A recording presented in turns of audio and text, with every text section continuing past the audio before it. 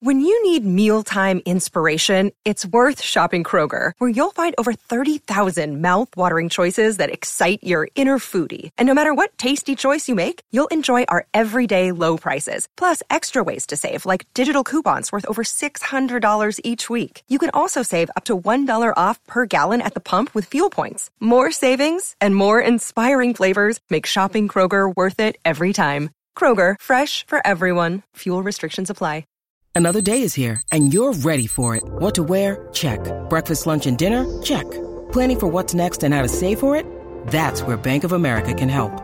For your financial to-dos, Bank of America has experts ready to help get you closer to your goals. Get started at one of our local financial centers or 24/7 in our mobile banking app. Find a location near you at bankofamerica.com/talktous. What would you like the power to do? Mobile banking requires downloading the app and is only available for select devices. Message and data rates may apply. Bank of America N.A., member FDIC. Minnesotans in unison enjoy all this great state has to offer during the summer. From Niagara Cave to the Lake of the Woods, it's great we can experience a state so rich in landmarks, landscapes, art, and adventure. With so many adventure options, we were thinking, why are so many Minnesotans limiting their options for insurance for home and autos? Today, 80% of Minnesotans have their insurance with one agent who has only one company. That means no options. At the Canterbury Group, we offer you more than 16 companies for your home and auto insurance and 40 professionals to do business with. So as your needs change, we have options that continue to provide you with the best coverage for the best price. You wouldn't want to fish in only one of Minnesota's 10,000 lakes, and we don't want you to be stuck with only one insurance company. Visit thecanterburygroup.com or call 800-967-3389. Get many insurance options today. Oh, it's fun, crazy. It's painful, but it's wonderful. What is the name? It's Royce Unchained. All right, Patrick Royce, what's on your mind this Monday? I was surprised that you were surprised to discover yesterday that Herbie Cardinal told you what time the plane was arriving every time that he signed off because Kathy was listening, and this was to tell Kathy when to pick him up at the airport. I had no idea. I remember him always saying... They always had it, and it was like he was calculating it, too, because the traveling secretary would tell him when the plane was going to leave. And then he'd have flight time. He'd have to do the math on the flight time, and then he had to add like 10 minutes. But it was to tell his wife, Kathy, what time the plane was arriving. When you tweeted that, I remember that very vividly, him saying, the Twins will be getting back to the Twin Cities about 5:05 p.m. Yes, right. I never knew that was why.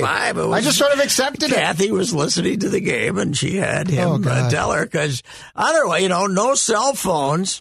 Yeah. Otherwise, you would have had to get to a payphone or some damn thing or have some kind of a phone call. So this was the way of communication. But oh my God, your surprise at this got me thinking about what this organization was like in 1974. Now, this is year 14 of my first spring training.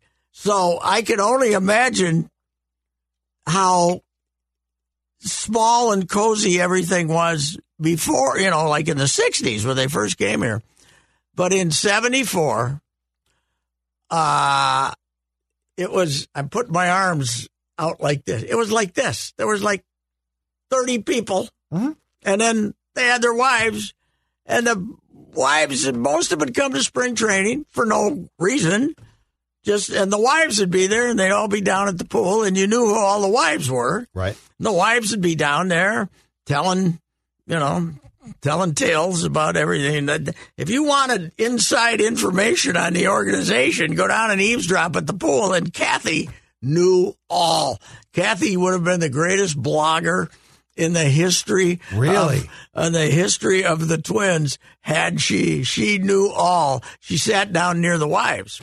She didn't sit with the wives, but she sat. I remember at the Metrodome where she sat near the wives. Yeah, I remember that. And overheard conversation. If you wanted to know who was having marital problems, you could go to, you did want to know, but if you did, you could have gone to Kathy. Oh, wow. But I was thinking about spring training in 74. Mm-hmm. The Twins would have 20 people there from Minnesota. This was still before flying was deregulated. It was too expensive. So, and then they'd have the fan in the stands group from CCO, where the average age was older than me now, right? Yes. And that was about 40. Hey, we had a pretty good crowd. And they would tell you, like people, Jimmy Robertson, he was down there, Billy. And they would tell you, yeah, the fans in the stands are coming Friday, like I was going to be excited about this or something. But as far as the fans who came from Minnesota, they knew who they all were. Like Cully Anderson was a famous Twins fan. Cully was an old guy from St. Paul, I believe, maybe Minneapolis, but he was at every game and in the room down there. What was the Minnesota room? What'd they call the room? At the Met or where? Met downstairs. There was the Twins room down there, but the room that the public could get into. Yeah, there was a room, and Cully was in there at the bar every time. But you'd be walking around, and Jimmy'd say, Cully's coming to town. Cully will be here Friday, and then Cully was 2 weeks. Cully and his wife would be there for 2 weeks. They'd know where they got. You'd see somebody at the ballpark, and you'd say, hey, Jimmy, who's that? And they'd say, they're a couple from Swanville. They drive down here all the time. They've been coming. Bill and Judy from Swanville, they'd come down here. They stop on the way with visit friends in Indianapolis. They know where they stopped, who the hell. They knew everything about these people because there were so few of them. Right. Nobody ever came to spring training. The concept of spring training trips, nobody had that. Because nobody could have, flying was probably $350 then, which is $1,200 today, right? So nobody ever flew down. And then when you got there, a lot of them stayed at the Twins Hotel, which originally was the Kaler when I was there. But before that, it was the Court of, and then they stayed later. They moved to a bigger place more out in the country, the Court of Flags, and it was bigger and not as intimate. But the Kaler, the bar was down there, and that's where everybody congregated at the bar. And, it was, not only did the team officials stay there, right? The players would scatter around. Most of them would rent something, but the fans they'd get them rooms when the fans showed up at the hotel.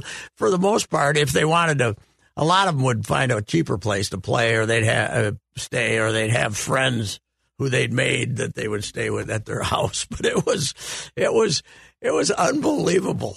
I was thinking, the whole mass of humanity surrounding the Twins then, counting the wives, was like 80 people, and now you have hundreds. Well, look at the marketing departments now. Yeah, but I don't know anybody. Yeah, I don't know any of the analysts or anybody like that. And they don't want you to. By the way, then I knew who the hell. Back then, I knew who the fans were and what the wives' name were, and all the wives. We knew all the wives, and the wives were. They'd be down at the pool, and some of the wives were like 60 years old, but they would be sitting around talking about this gentle lunch they were going to have because they were watching their weight and, everything. And then they'd go out and had 12 drinks and a steak some damn place at night. But lunch was always going to be a little too dainty. I overheard this a few times because back then we wouldn't go to all the road games. There was three of us, me from St. Paul, and then the guy from the Star and a guy from the Tribune. And, if they were going to Fort Myers or something, it was an ungodly 4-hour trip. One of us would go and call the other guys with quotes, and then they'd do the same for you if you didn't want to make the road to Dunedin, which is, to get to Dunedin back then took days because of the traffic. You've been up at Dunedin. The roads still and back then, I can't imagine. Oh, yeah, there was nothing back then. It was gravel roads. But the Griffiths loved Orlando because the family went back to the 30. The 31 or 2 was their first year in Orlando. Mm-hmm. And Calvin told me about, before the war and through the war and maybe into the 50s, you'd go a mile out of town and you'd be on gravel roads and sand roads, and some of the roads in the back were sand, and you'd run into another car coming at you, and one of you had to pull off to the side. Oh my God! To let the other one through, and because it was sand, you had to always have a shovel in the back because you might have to shovel yourself out if you were the one who decided to move over. It was like, you're running into somebody on these roads. And it was Southern redneck as it gets before Disney showed up. Still, Disney was just arriving at the same time I did. I think there were 72 or 3 or something was their first year. But they were stuck out there in the country. There was no the golf courses, the golf developments were just starting to be built because it's kind of tied in with Disney. But I was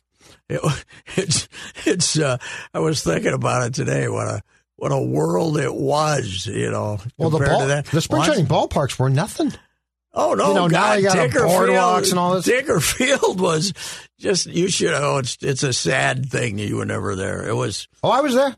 Oh, were you there? Yeah, the old man took me in 80, I believe it was. It was unbelievable. What do you think? Maybe there would have been no boardwalk there. There maybe was 6 rows of what they would have considered box seats, maybe 5, maybe and 6, then and then about another 8 rows of the grandstand. Towards the press box. The grandstand. Tinker could have passed for a town team baseball park. Yes, in Minnesota. Absolutely. Yeah. And the bleachers there was. And then they built these ratty old bleachers that went down the left field line, but they never needed them. There was, some games there were 200 people, But the clubhouse, Judd, was, if we put these 2 rooms together and doubled it, that would be the clubhouse for everyone invited to the major league for the entire for the major league camp. And they had, as you saw, they had Tinker Field to work out, and then they had that half field next door where they could hit ground balls. But batting practice in the 70s took hours. The spring training before they started playing games. Right. It took hours because you could only hit one cage. You could only hit one place. And it was, they can get through batting practice in 45 minutes if they want to because they got them hitting at 3 different fields. And those fields had to be absolutely sun-baked because there's no way that George Toma was going picking up rocks in the field next door was nicknamed Iwo Jima. Io, they always said, have you seen Kelly today? Yeah, he's over at Io hitting grounders. And they did grounders, and these guys would be going, you couldn't get your face in front of a ball there at Io. Yeah, and they were the other one was baked out too, but they'd put water on that one. But Io was just unbelievable. And Melbourne, which they had their minor league team, was unbelievable. It was an old airport area. It was out by the old airport. That's where they stayed in these old barracks that used to, because in World War II, the people flew in and out of there, and these had these barracks, and that basically where the minor leaguers stayed. But the fields were rocks, absolutely rocks, and they'd be out there, and I went over there to see Puck. I remember the first time, and when he was, they were talking about this kid, and he would have hit 900 playing in Melbourne because he could drive the ball into the. It was like AstroTurf, right? It was 3 times harder than Metrodome. So where was that in relation to Orlando?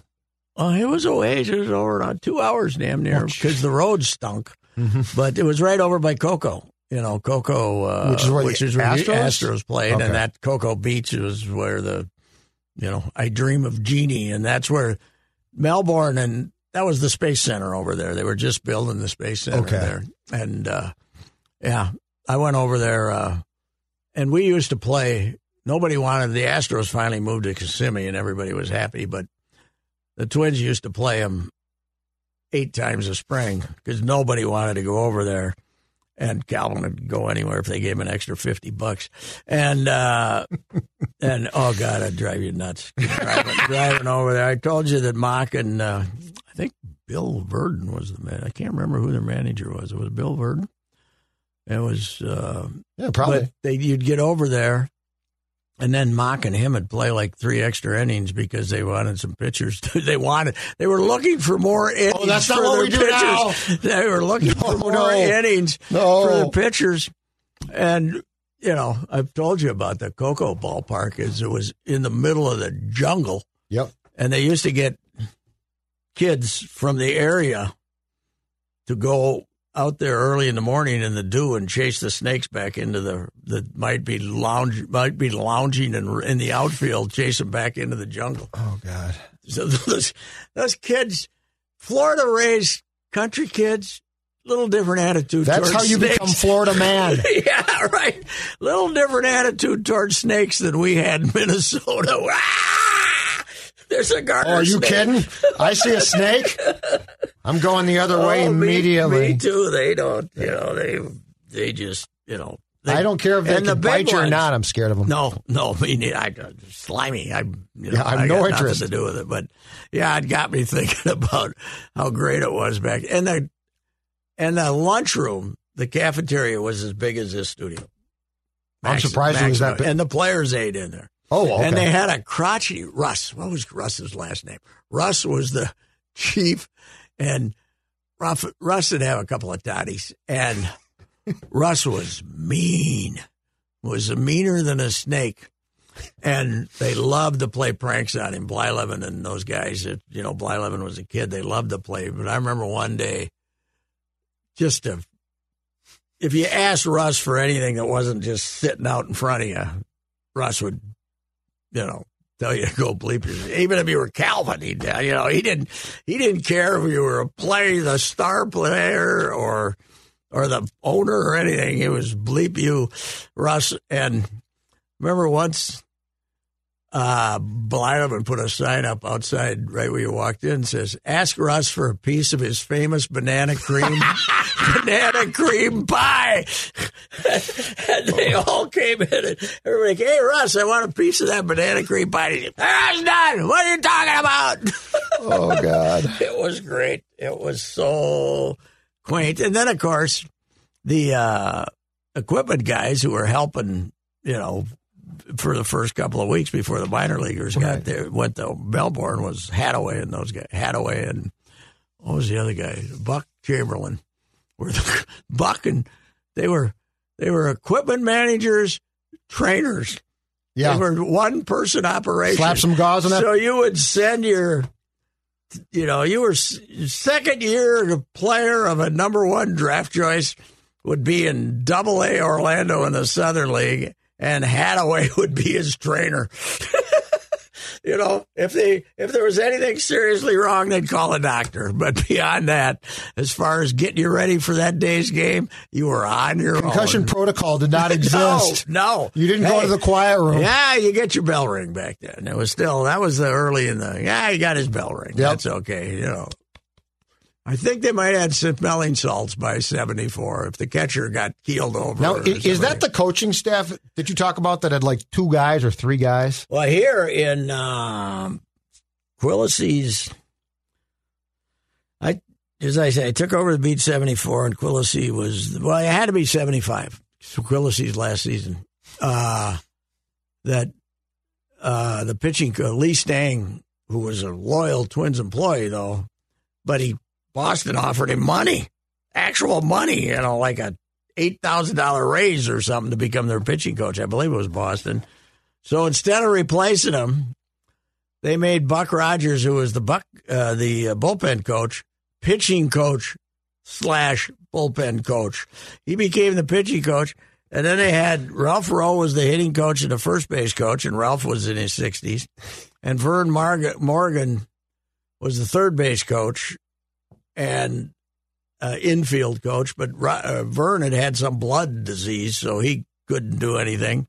So, yeah, the only 2 guys that threw then nobody went on the road to throw. They didn't have any. Right. Yeah. Right, yeah. You At home, they would get couple of kids to throw BP. Yep. But on the road, it was Frankie, Rogers, and they'd get Jerry Terrell to throw some, too, because he was a utility infielder. The estimated number of pitches thrown by Quillisi and Buck Rogers that year was 100,000. You know, Rocco would not have approved of this plan at all. No, he would not have. Rocco would. Rocco has, would have. What I love is Rocco now is complaining because he might have to go to 13 pitchers. Yes. Did you see that? Yeah, we talked about it. I'm praying that they make him go to 13 pitches, but Calvin in 65, I guess, maybe 6. No, 7. When Tovar was a rookie, so it had to be 65 because he just was there in April and then September. But back then you could keep 28 players until May 1st. The reason being you could keep extra pitchers to get them ready to pitch the season. That year, Calvin started with 9 pitchers and 19 position players. Who needed more than 9 pitchers, for God's sakes? Yeah. Well, yeah, because they didn't take them out. No, they didn't take them out. Well, I showed this the other day to Steve Stone when he was in the press box because he was talking about the way they use pitchers. The 67 Twins, who had 8 guys pitch all but 73 innings. They had 2 lefties, Jim Allen and Roland, who were up kind of alternately during the year that pitched 35 innings apiece. Then they had Dwight Siebler pitch like a third of an inning, and Mel Nelson pitched like 2 1/3 innings. Yep. And everybody else was 8 guys. 8 guys pitched the rest of the innings. And they played 2 extra games that year. They had 2 ties. 67. So they played 164 games. And 8 pitchers basically had all but 73 innings. Mm-hmm. You know, and we're now going to have a heart attack if we have to only have 13 pitchers. Yeah, I don't understand. I'm not saying it was a better way. No. But it was more fun because you could find out, Kathy, what's going on? She'd tell you.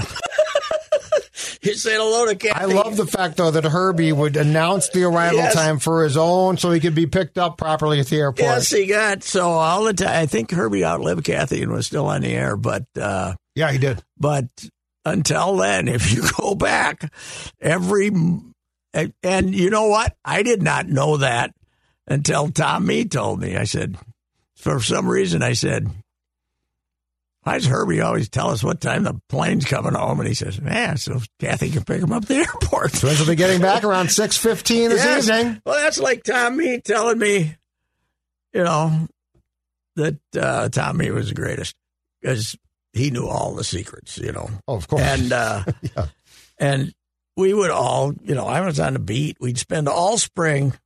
The whole spring was who's going to make the club, right? Yeah. And I've told you this story. And then Sid would breeze in the last week, and 2 days later he would announce what the opening day roster was, and it'd piss us all off. We've been, even Calvin wouldn't tell you, and Calvin was an open book. He'd give you hints, and and I'd say, it used to drive me. This was 20 years ago, probably. And he says, you guys never figured that out, huh? You got it from Crump. Ray Crump's wife sewed the uniforms. She sewed the names on the uniforms. So he had to know a week ahead of time who to have his wife sew the names on the uniforms. So that's how he got it from Ray Crump. And then he'd give Crump plugs on the radio. Right, so he would just get the list from Crump, who was the equipment guy. Yeah, Crump would. God. He was smart in his own crafty, in his own crotchety, crazy ways. Oh, Sid was smarter than hell. Absolutely. Sid was probably... so Calvin didn't know how Sid got this idea. I don't think so either, no. They just... Because Calvin and Sid weren't really pals, were they? No, Calvin wasn't a big fan of Sid's. Okay. Because when I transcribed for the book, the twin stuff was not nearly as glowing as some of the other stuff. No, his relationship with the Twins is never, even with the CCO thing and doing the pre-games and stuff, it never hurt his feelings as much when they lost. Let's put it that way. The Vikings losing, Gopher football losing, that destroyed him. He was much more neutral about the Twins, and and hockey was, he liked the North Stars, but it was hockey. Right, he didn't care that much. So he didn't. I mean, it was nice if they had a run, and he was buddies with Walter Bush and those guys, but it wasn't like in his soul like football was. And, we didn't get them.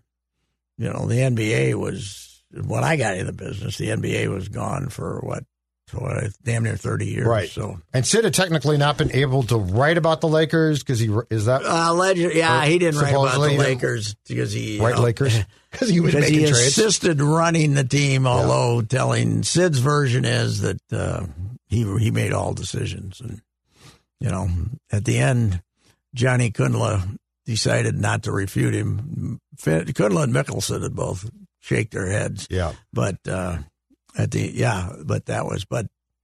The Twins were always he was always skeptical of him because, another thing is Allison couldn't stand him, so Allison treated him badly, and he didn't like that. And Harmon was polite to everybody, but Harmon wasn't giving him any hot interviews or information or anything. So, and so it was not, he didn't have that close relationship with the Twins that where the Vikings were like, Max wasn't involved either.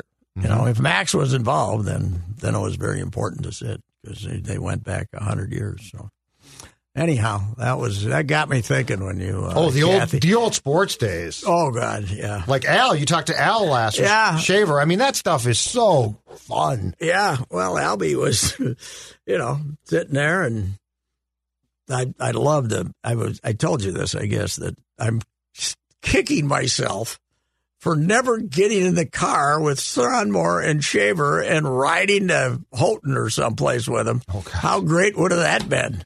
He could have written 2 chapters of a book just going up there. Those broadcasts, Pat. Oh. Yeah, with Al kind of being objective and Glenn cheering mightily and ripping the officials at every turn. And Al really never had to work with a second guy. I mean, Cannon would show up, right? Yeah. On home games. Well, he worked with Ted Robinson for a couple of years on home games, but he worked alone. Yeah, on the road, yeah. He worked I don't think he ever had a partner on radio road games. And then at the end, Norm gave him Ralph, right? He gave him Ralph. He gave him Ralphie. And then at the very end, the last year or two, he gave him some TV games because he was so identified with the team. Oh, really? Did he do some TV? I can't remember. Yeah, in fact, the last game the North Stars played in Detroit was Al and Wally. They paired him up on TV. If you look at his bio, it says he did Wild games the first year, which is not true. What? He might have appeared on Al's bio. Yeah, it says no. He never. No, it didn't. I said, Al, you didn't do it. And he said, no, I never did any of their games. They might have. He came into town for the first stopped one. It. Well, they named the press box after him, and he might have hung around. And Bob Kurtz told me that at one point in time, Al was joining him on part of the broadcast for the Wild in the first year. And Kurtz told him if you'd like to do, if you want to jump in and do play by play, he said, I'm done. Oh, he'd get him between periods or something like that. But Al said, I'm not doing play by play anymore. Yeah, he was good. I mean, I had him on a speakerphone, and he heard me clearly, and his mind was sharp. So, but I was surprised he's 96. I thought he was maybe 91 or 2. Yep. So. And he actually got out. He was a veteran announcer when he got hired here. Mm-hmm. One story he told me, which I didn't get in because of space reasons, his dad said to him when he took the Minnesota job, his dad said, couldn't get a job in Canada? You couldn't get a job with an NHL team in Canada? And he said, Dad, there's 2 teams in Canada, Toronto and Montreal, and they've had the same announcer, and they aren't moving us. Foster Hewitt and Quinton in 1967. They aren't moving aside legendary announcements to make room for me. So, no, if I want to do the NHL, I got to go somewhere, and Minnesota's as close to Canada as I can get. But it was his dad, as a true blue Canadian, was very upset. Why don't you do one of the Canadian teams? And he said, we forget that. There were 2. Oh, God, yeah. There were 2. Yeah, 6 teams. In fact, before that, Vancouver was the only team the NHL added, right? The others came out of the WHA. Winnipeg, Quebec. And Winnipeg, Quebec, Calgary, and Edmonton. Calgary and Edmonton. Vancouver wasn't, I don't think, joined the league until 1970. Because Al came here in 67 when they expanded by 6 teams. So Calgary lost their team and then got Atlanta back? Or, no. Calgary didn't have a team. Weren't they in the WHA? WHA, I don't think they were. Really? And Atlanta then had a short run there. Didn't work. Flames. And like 6 years in or something, moved to Calgary. And then they tried them again. And Quebec was absorbed, and so were the old Winnipeg Jets. And our second Flames, where did they go? Second Atlanta, where did they go? I can't remember. They're the Jets now. They're the Jets. The Thrashers are the new Jets. The old Jets are the Phoenix or Arizona Coyotes. It is amazing that as well as hockey's done in the South, that they went 0-2 in Atlanta, right? Yep. Especially the second time. And the Coyotes are about to play in the Arizona State building next season, which is going to seat like 6,000. Because their feud with Glendale? Yeah, I think they were booted from Glendale. Well, Glendale's mad at them because they weren't paying their rent, right? Supposedly that was up for debate, but so they got booted from there. They're going to play in the small building, and they're trying to get land now to build a bigger building, but I don't know what's going to happen. No, they should. There's something weird there. I don't know why they didn't move about 5 years ago. Yeah. Kansas City or someplace, or Quebec before the Phoenix is a better market, but but it hasn't worked. Yeah, it is. I wonder if they ever got as good as Florida. By the way, Florida will probably be back to 6,000 next year if they get swept by these guys with this club. This is very remindful. Of that great Tampa team that got swept in the first round, right? Except they're getting swept by a better team in the second round, and Tampa. I don't know that our old friend Bruno is going to survive this thing. No, they'll blame him probably. Because he said, he came out and said on Sunday, basically, they want it more, which is a big problem in hockey. Yeah. They're getting the pucks, they're doing this, they're doing that, and we're just not. I wouldn't agree with that. I would think that it's just you got that team is now crusty. Yep. Tampa Bay is now crusty. Yes. They lost to Columbus. They got Corey Perry, do they? Yeah. He's phenomenal. When did they get him? He bounced halfway through the year? No. He signed, I believe he was a free agent after last year. So he's been to the Stanley Cup final now. Dallas, they lost. Montreal, they lost. And if Tampa goes back, third consecutive year. Yeah. Well, they got bigger. They changed their whole approach from being this one of the most high-powered NHL teams in history to they're now mean. Mm-hmm. So, but mean is what you need in the playoffs. And but the coach is the coach of that great team, offensive team, still their coach? John Cooper? He's still there, right? Still there. He's had a pretty good run. He's been a really good run. They never fired him, and when they were one-time coach of the Green Bay Gamblers of the USHL. Right? All right. Well, anyhow. So that's our thing. As far as the Twinks on the field, that was a nice win yesterday. That was a nice comeback, yeah. And I cannot. This was one of the days where I'm not upset about Buxton and Correa and those guys not playing because Sunday, it's the week. TK and then Gardy taught us the Sunday lineup. Well, and Correa did pinch hit, so they got him off. They put him on his feet. They put him on his feet to pinch hit, which was amazing. Straightened him up and put him on his feet. Apparently, he doesn't need the warm up that Buck needs, like 8-9 hours to get ready to play. But as I said on Twitter, the only guy missing is Jeff Rebele. Where's Reb, man? Yeah. Where's Reb? Yep.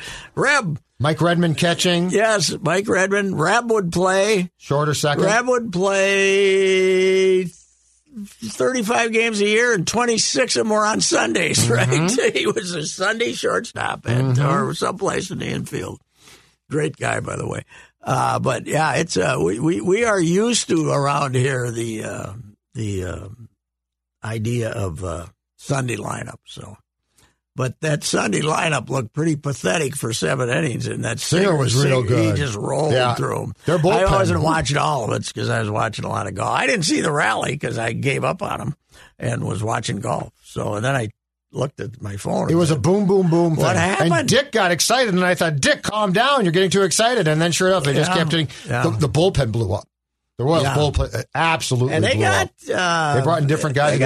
They got some 98-mile-an-hour guys in that bullpen, what, though? Too. You know where you're right, going back now 2 years, 3 years? Arise at first base and just playing, okay? Yeah. But when you said when they were swept by the Astros, your point was they are not athletic at all. Like they just come to dead halts, Sano ends things. Yes. They now have the ability with what they're doing to continue to move the lineup. Yes. Yeah. I'm not saying they're great but athletically, but it's better than that was. They don't run into the automatic strikeout. Yep. Yeah. Which I think just ends things. And all right, it's first base. I don't care. I read, Suen's column about how Morneau can tell you you got to be an athlete to play first base. Yes, you do. I mean, it's nice to have a great first baseman, right? Yes. Really good. Yes. But you don't need one. It's the fat guy's position. Yep. And when Miguel Cabrera, when he couldn't play third, they moved him. I mean, that's where you put guys who can't move, right? And Arise is fine there. And Arise is fine. He's fine. And you look at him and you get this idea he's short, but he's about 6 foot, almost 6 foot. He's taller than you think. I think it's because he's stocky. Yeah, he is he's stocky. A stocky guy. And the way he hits But he's bad at third base. I would far prefer him at first base. Yeah, well, at especially, third base, especially with the other guy playing third. Yeah. Urshela is, he's fine. But I like the fact that they now have some guys that can actually play the game and don't just stand there. Yeah, well, the infield is, Urshela is not a speed demon or anything, and neither is Arise, but they're athletic, and And the outfield, when either Buxton or Celestino is in center field, is fine, and Kepler's good in right field, where he belongs. Mm-hmm. And left field is Larnach's okay, and whoever else is playing there is okay. But agreed. There's this thought that if they ended up adding Kirilloff, that you can't. Celestino's got to be in your club, even if he's not a hit or not, because you need him to play center field 3 days a week. Having the tradition used to be center field, shortstop, second base, catcher were your defensive positions, right? Well, with the shifts and stuff, center field is way more important than shortstop is now and second base. But next year, if they get rid of the shifts, then you're going to have an athlete at shortstop again who can make the play in the hole. And you don't see the play in the hole anymore because the guy's standing in the hole, right? How many backhand throw to first do you see? Not very many. But you're going to have to see him next year because you're only going to have two guys over there. So, and if it's a right-handed hitter, they'll shift them to some degree, but you can't give up the middle of the field. So do we think the rule is going to be that you have to be on the right side of the correct side of your base and you can't be on the grass? Is that where we're going? We don't know if the grass thing is going to be interesting. I don't care about that. No, if the second, I care more about being on the correct side of the base. The second basemen were playing 30 feet out on the grass when Ted Williams was playing. Absolutely. They just didn't leave shortstop open. Yep. So and they had shifts. I don't mind that, but if you get to see shortstop make plays again, that'd be good. So, And by the way, prima facie evidence that Royce Lewis shouldn't be moving around, right? I saw your tweets. And yesterday, he's got 6 hits. Yesterday, shortstop, he was 3 for 5. Yep. 3 for 3 the first game. He's 6 for 8 playing shortstop. He's 0 for 8 playing the other places. Mm-hmm. So he can't hit when he plays other plays. He's got to be at shortstop, else he can't hit. It's the evidence. So that's it. The evidence. Well, then put him back at shortstop. The evidence is right there. But what they're doing still now makes no sense. What, moving him around? Yeah. The only thing that I would go along with is what you said, which is if he's going down to play short because you're convinced he needs to play short. We want him to get better. But this whole thing of shifting him around, he's going to learn how to play left field. Jim wrote today that he played spectacular shortstop. He played okay shortstop, and he's not. He managed to make most of the plays, even though some of them look like very shaky. He's not a smooth shortstop yet. He's a great athlete, but he's not a smooth shortstop. He needs all the work at shortstop he can get because he's going to be your shortstop next year. Sure. So. Anyway. But you know what? But, I'd just as soon have Urshela playing third as him. I'm not dead set on him. Here's my question to you. Why is Jose Miranda still here? Don't know.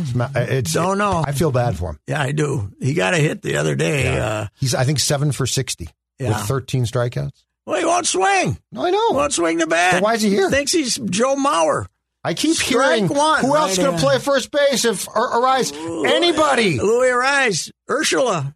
Yeah, anybody. Miranda's no good at first. No. He's a third baseman. No. That's the best plan I've heard. They should have Lewis play first base. Okay.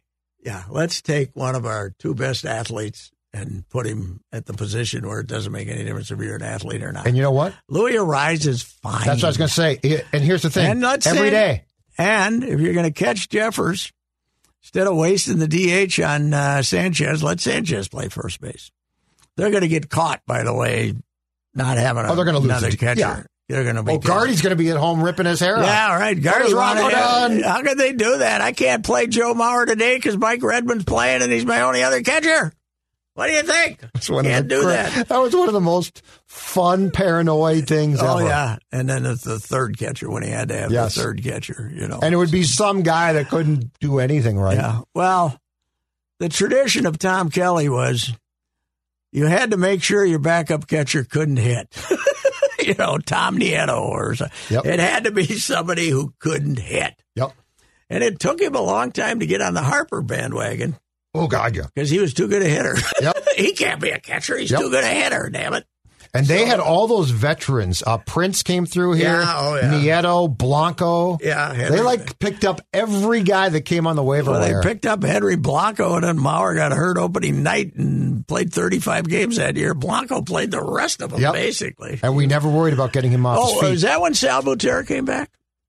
When Joe got hurt and then Blanco? Sal Butera? Yeah, Sal. No, Sal came back in 87. Oh, that's right. What am I thinking of? Jeez. Sal was here came back at Met Stadium. Who came to back up Henry in 03, Joe's first year? I wonder who I can't find it. I don't remember who their other catcher was that year because Henry was here to catch. That period's all kind of a blur to me. Henry was here to catch 25 games, and then he got Joe. 2003, right? Yeah, 2003. I was just going to say Joe got hurt opening day. Played 35 games. Yeah, he tore the meniscus? Yeah, first day.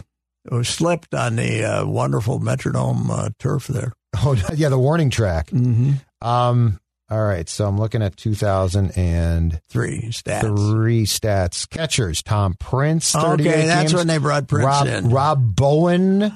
Yeah. Perzinski. Wait, no. This had to be 04 that Joe came up, right? Oh, yeah. Yeah, what am I thinking of? Perzinski's still here in 03. Joe was 04. Yeah, Perzinski was traded after 03. Because that was the famous. I'm off by a year. All right. Blanco, 114 games. Not concerned about him being on his feet. And who? Mauer ended up in 35 games before he must have. Pat Borders.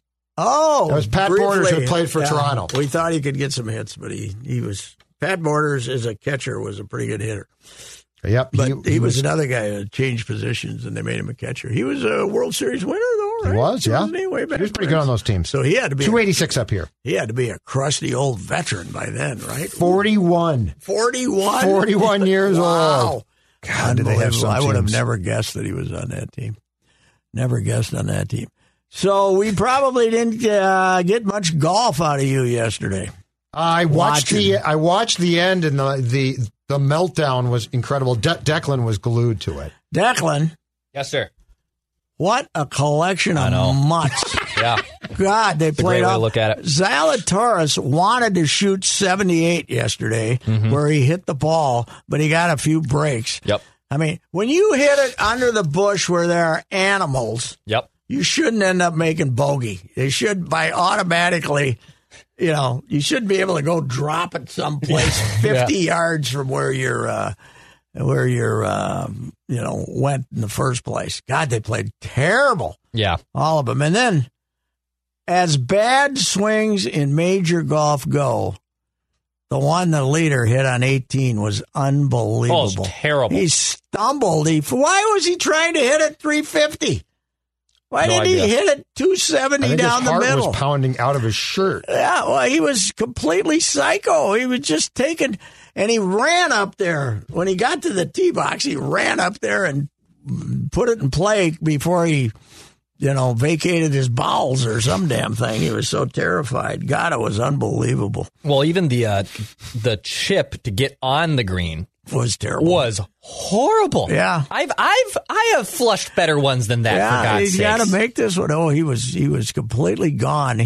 Now the play before he damn near made that. The hole before he almost made that putt. That was the only good shot he hit in about the last 3-4 holes. But God, what a collection! And then JT wanted to kill himself. Yep. After missing the putt on 18, he looked like his whole family had died. And then he ends up in the playoff. He said, what the hell? Talk about a gift.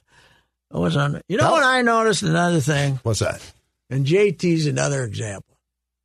Every time one of these really good golfers, fiance shows up, she's always a pretty good-looking girl. You think? You think that's just by coincidence?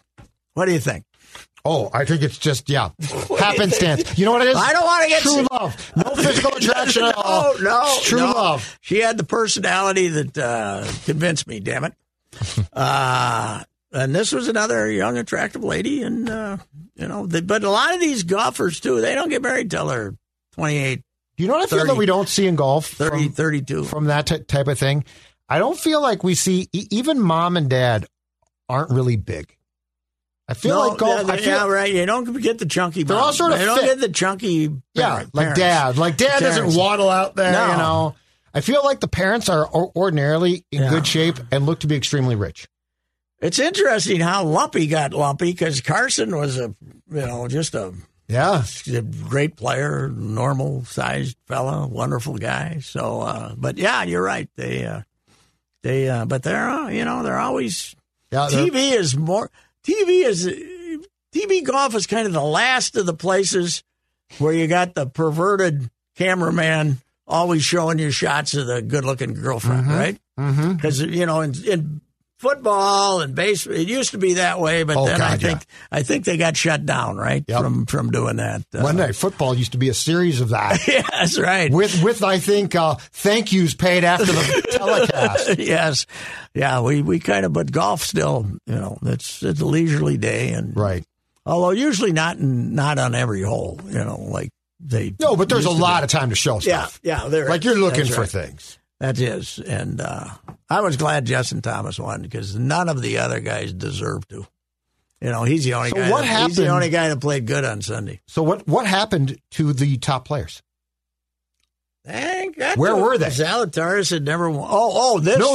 In this tournament, where were the top players? And those guys? Yeah, the guys we talked about last week. They have really tricked up that golf course. They got some funky stuff going on that wasn't there before, and some of the greens look extremely small to me. It's an old PGA is ordinarily not that tricked up. No, right? they have gotten there in the last few years. Interesting. They're playing them tough again, and the secret is rough.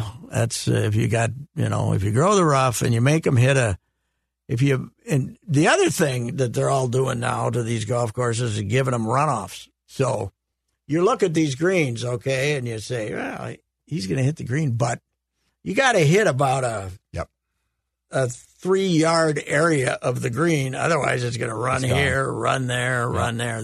The secret of success to protect the golf courses is not a lot of. You can't get that Wednesday rain. You can't get that 4-inch rain on Wednesday that softens up the greens and keeps them soft. Because if you can get the greens hard, then you can protect themselves. Because they are trying to hit the ball to such small areas. The other thing is, what was that? What was the par 5, Declan? 640. Yes, 640. Yeah, 640. And one of the par 4s was 540. Yeah, 540. So they're just. It used to be you couldn't have a par 4 over 500 yards. Right. But now they're saying, the hell with you guys. If you're going to hit it 380, we're going to. Do players complain about this, or do they? Not really, because they know if they complain how they're going to come off as whiners. Yeah, but they used to. Every U.S. Open, they complain about something. But but that's where I'm used to it. Well, the Open with the U.S. Open too, it's always about narrow fairways and fescue. I remember, big, or But I thought that was supposed to be the tough tournament. The reason Tiger Woods can once again compete at Augusta if he gets healthier and he's 45, so he probably can't. But they have no rough, so there's not, you can miss a fairway and you can, the trees aren't that far away, but you can. Yeah. When you miss a fairway at the U.S. Open or the PGA, you're hitting it out of the garbage. Now, St. Andrews would be a good spot for him, too, because if the wind doesn't blow, the winner will be 20 under. If the wind blows, the winner will be 4 under. It's all, those golf courses are all based on whether the Tiger going to play in both the tournaments now? I don't think he'll play in the U.S. Open. What do you think, Declan? I don't think he's going to play in the Open. What do we got? Where's the Oakland Open? The U.S. Open this year. I keep forgetting. The U.S. Open's in August. It's at it's in July, right? This year it's the U.S. Open's August is in. Oh, I'm looking at tennis. Yeah, wrong one. It's in June. U.S. Open is June. It's always in June. Yeah, Father's Day. It's at Boston. That's where it is. It's at the country club. It's pretty quick. Is the point? He might play there because it's not a long golf course or a grueling. But he was golf struggling course. by the end of this one, man. They're only going to let, I think, 20,000 people on because I covered the Ryder Cup at the country club in 99 or 99. 99 was the when we ran on the court. Yep, all hell broke loose. Yeah, it was brutal. The big comeback. But it's an old golf, one of the original golf courses, if not the original. Sure. But the tees and the greens are right next to each other, so there's no room for people.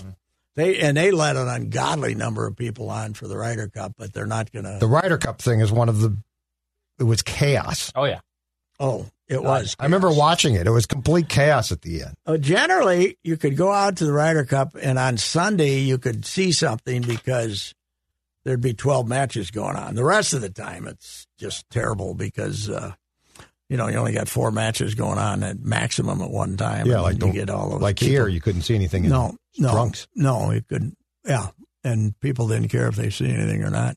I will say, Pat, this weekend was the perfect example because all I heard going into this weekend or going into the PGA Championship was, all right, he's finally gotten his game back. He's had a nice couple finishes here. Spieth is going to take it. Then Jordan Spieth was exactly who Jordan Spieth is, man. It all comes down to his putting, and he never was in contention all day. I'm actually surprised Rory did fall off as hard as he did after the great opening round. Either. He can't putt. Yeah. That's the reason. He can putt some days, but he's not a...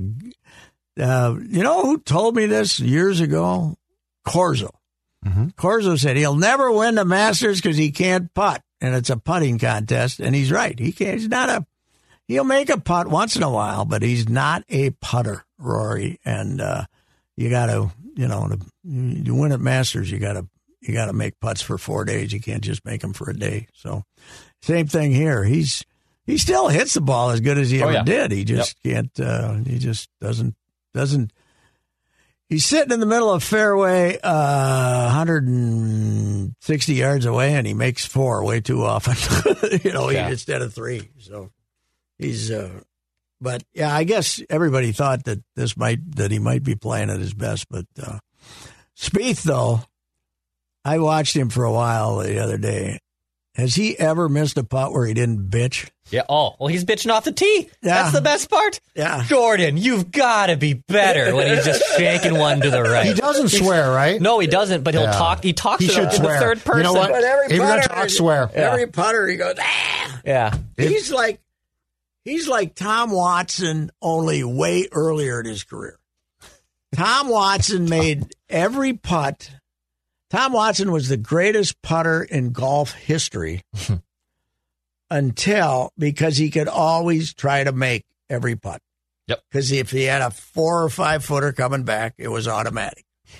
And then he started missing some of those 5 footers coming back. Right. And then he got twitchy, and now he needs a damn a thing with a golf club with a head on it the size of a broom to try to make a putt. Once he stopped making the 5-footers coming back, then he had to let the ball waddle down towards the hole like everybody else and didn't make the secret of being great, and that's why Tiger was a great putter, because he never was worried about being 5 feet past the hole. Right. He made those. People forget that, we always talked about his massive distance and his determination and all that. That guy was a putting SOB. That's, I mean, God, he had some absurd putts. Yes, that you missed by a cup, but just the way he still putts at 44 is absurd. Yeah. You know what I've noticed about him, and in this case, I'm not going to deny it that he was hurting. But when Tiger had all his ailments, he kind of became like Go-Go Gomez getting thrown out at second base. The agony increased. Was high as he was making bogeys. But I don't blame him for not playing Sunday. He would have shot 85 probably. So the way the golf course was set up on Sunday, he might have shot 85. But he didn't belong there. He should have. He was not ready to play that golf course. I wonder if he's getting a little bit, if he gets something for playing, especially from the network. Because just his presence. I don't think he has to, but his sponsors are certainly happy to have him. Well, yeah. I was going to say, there's got to be a financial payoff. And then if he pulls out now, he's 45. Isn't he doing the big Rolex commercial? Didn't I see him with I believe. Rolex? See? Rolex, yep. And poor Rolex, the only watches you can sell anymore are collector's items, right? Yeah. I'm one of I don't have it on today. I don't wear as much as I used to. Dawn wears one. Women wear them now. Most of the world doesn't wear them anymore. I don't need a watch. I've got a phone. I wore one forever. But you know what? When I was a kid, younger, in my 20s, and I didn't start wearing a watch probably until I was in my early 30s. For 10 years, I knew what time it was. Because I was, I would wake up in the morning and wouldn't have to look. I'd know it.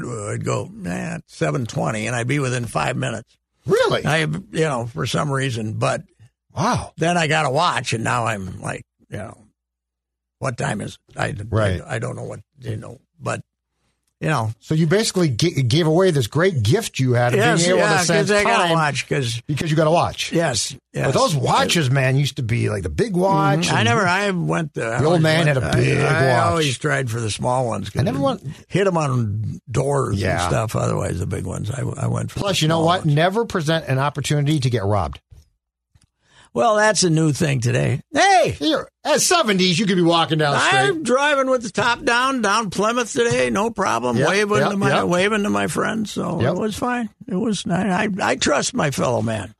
I'm just saying, in the 70s, you could get robbed, too. Oh, yes. Downtowns weren't great in the 70s. Yeah, but, it was funny. They weren't. What were we watching? We were watching the first episode of the Apatow documentary on George Carlin. I turned that on last night. I got to watch that. Watch the first 2 hours. The Apatow stuff's great. And it brought us back to the, the riots we're having now are nothing compared to, there's some bad stuff going on and burning and stuff, but there was some hell being raised in Vietnam, man. In the late 60s. Yeah, well, first the civil rights movements, and then the civil rights movement followed by the Vietnam War was that was a raucous period. Boy, I didn't watch the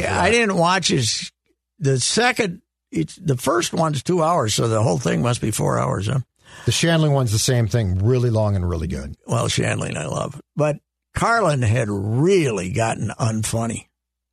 Really terribly unfunny. I got to watch this. At the end of he was, and then he had his comeback. But all he was doing all these word, plays, peas and stuff like that. Like and 70s or when? Saturday night, was it SEC TV that did the devastating parodies of him that really hurt him to the truck. SCTV did? Oh, God. I loved SCTV. Just lit him up about. Have you ever watched it?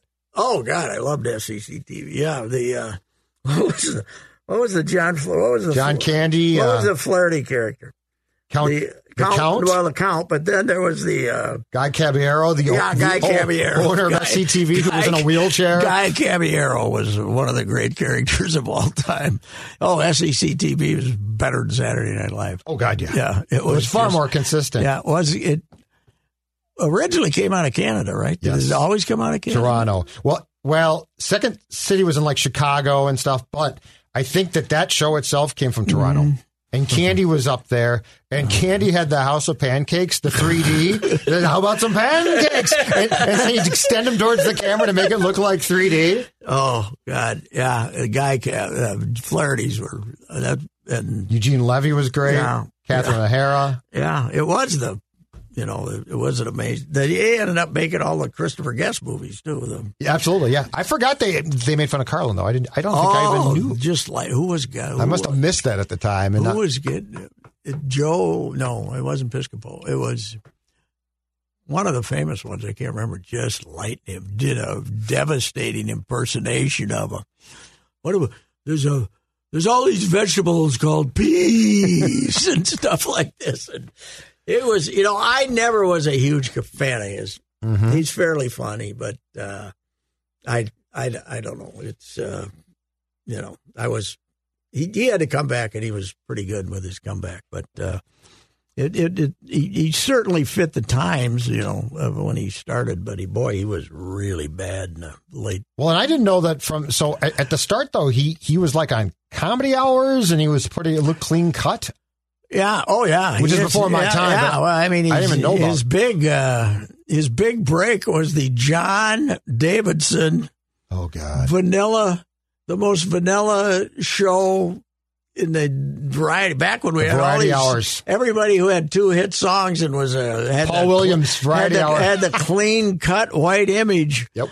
Could get himself a variety show, and he was the most ill-fitting guest on the John Davidson show. And there was more coke done on those shows than you could shake a stick at. Yeah, his wife, who's gorgeous now later in life, and at least when she's being interviewed for this, was a hopeless alcoholic. She became, and she's admitting it, and to the point that she weighed 85 pounds, and they put her in the hospital and thought she was going to die. Jeez. So, yeah, she was. That daughter of his, she grew up with the old man doing huge amounts of coke, and the wife being drunk all the time was interesting. But it's Apatow stuff is his Shanley. He has thing, such an appreciation. I got to watch that. I love it's Shanley. It's really long. It's off the charts good.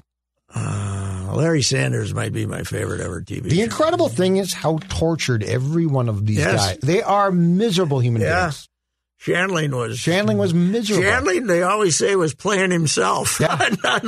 Larry Sanders. Larry Sanders is Artie Rip Torn. Rip Torn was my favorite. Is the assistant, the gay assistant, right?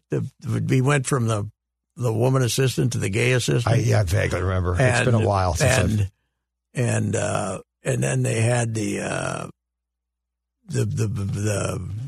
homophobic guy that kept insulting him and was going to sue him because the gay guy was going to sue the Larry's show for sexual harassment, and Artie, and they put him in a room to try to to solve their problems, and they go in there, and Artie opens the door and they're kissing, they're like having this romantic kiss, and Rip closes. Artie closes the door and says, "I think they settled out of court." He was Artie. That was one of the great Artie characters. was the greatest. When he used to tell you about his romance with Angie Dickinson and stuff like all these made believe. And the guests who agreed to come on and play the roles. Oh, yeah. And then Larry, because you always think like when they go to break that the host is saying something nice, be like, "You effing, you're full of it." Oh yeah, they would be willing to make great fun of each other. It's like that 6-part series that Ricky Gervais did on the Extras. Extras. When they'd get Patrick Stewart came out as a complete, almost pedophile, sexual maniac. Kate Winslet comes out and she's smoking and dressed up like a nun, and she's smoking and scratching her crotch and swearing everything to get them to come on. And it's amazing what good sense of humor they have. A lot of them. Yes. But, anyway. What sportsy thing do we have? The Twins is about it, huh? Yeah, Twins. It really was a dull week. Twins. Well, I mean, there's some great hockey, but it's not from the Wild, so we don't care as much. And no, the basketball games are actually the playoff games. The basketball games are interesting because they're all 20. The series are okay, but they're all 25 blowout. Oh, and Wiggy's playing. Wiggy's a monster. Let's stop giving Gerson Executive of the Year awards, considering he left us with D'Lo and gave up a high draft choice. Wiggy's incredible when the pressure is not squarely on Wiggy. And I think, you know what PJ would say? They have a good culture. Yep. Yeah, he would. We don't. Yeah. At least not when he was there. Absolutely. They got, I don't think, Jimmy Butler's leadership way was to tell you what a complete wussy you were, right? Pansy you were, and right. You were soft and abuse you. Yep. I think Curry and even Draymond will say, "Hey, do this. Come on, join the party. Yeah, have some fun here." And and that's he's the nice thing is they can have he can be the best player in a court 1 game out of 5, and that's fine, right? Mm-hmm. He was exactly. Yeah, I mean, it doesn't matter if he doesn't have to carry it. In fact, you go to one of their games and and Wiggy goes 12 and 4 and 3, and you say, okay, who cares? Here was a big deal. Who's really helped that team is that Jordan Poole giving him a third guard to go with. That guy's. They've done a very nice job of retooling that roster. Yeah, they're probably going to win it, although the Celtics will. The Heat would be great fun, though, huh? Yeah, they'll win it. Butler against Wiggy in the NBA Finals. Oh, it would be. Wouldn't that be fun? Yeah, it would be. It would be.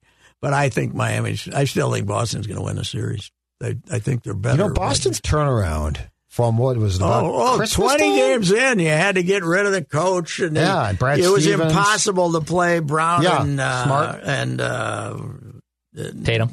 And Tatum together. Yeah. And it was impossible because they played the same position. And if I was a columnist in Boston, like my friend O'Shaughnessy, I'm sure he's had some columns that he had to eat from back then because he did quite a bit of Celtic stuff in his day. So, it is an amazing turnaround with a European coach that none of us ever heard of. A Nets assistant last season, I think. Yeah. Jeez. Yeah. It was quite a hire by Brad Stevens to replace him, that's for sure. All right, sir. All righty. We'll talk to you next week. If you have questions about your retirement savings, do what I did and work with a person that knows what the heck is going on. Work with Josh Arnold, Mr. Money Talk. My guy Josh will give you straight talk and not sugar-coated advice. Learn how you can benefit from Josh's focused approach by setting up your own no-cost, no-obligation 48-minute consultation to review your investments. Call Josh now, 952-925-5608.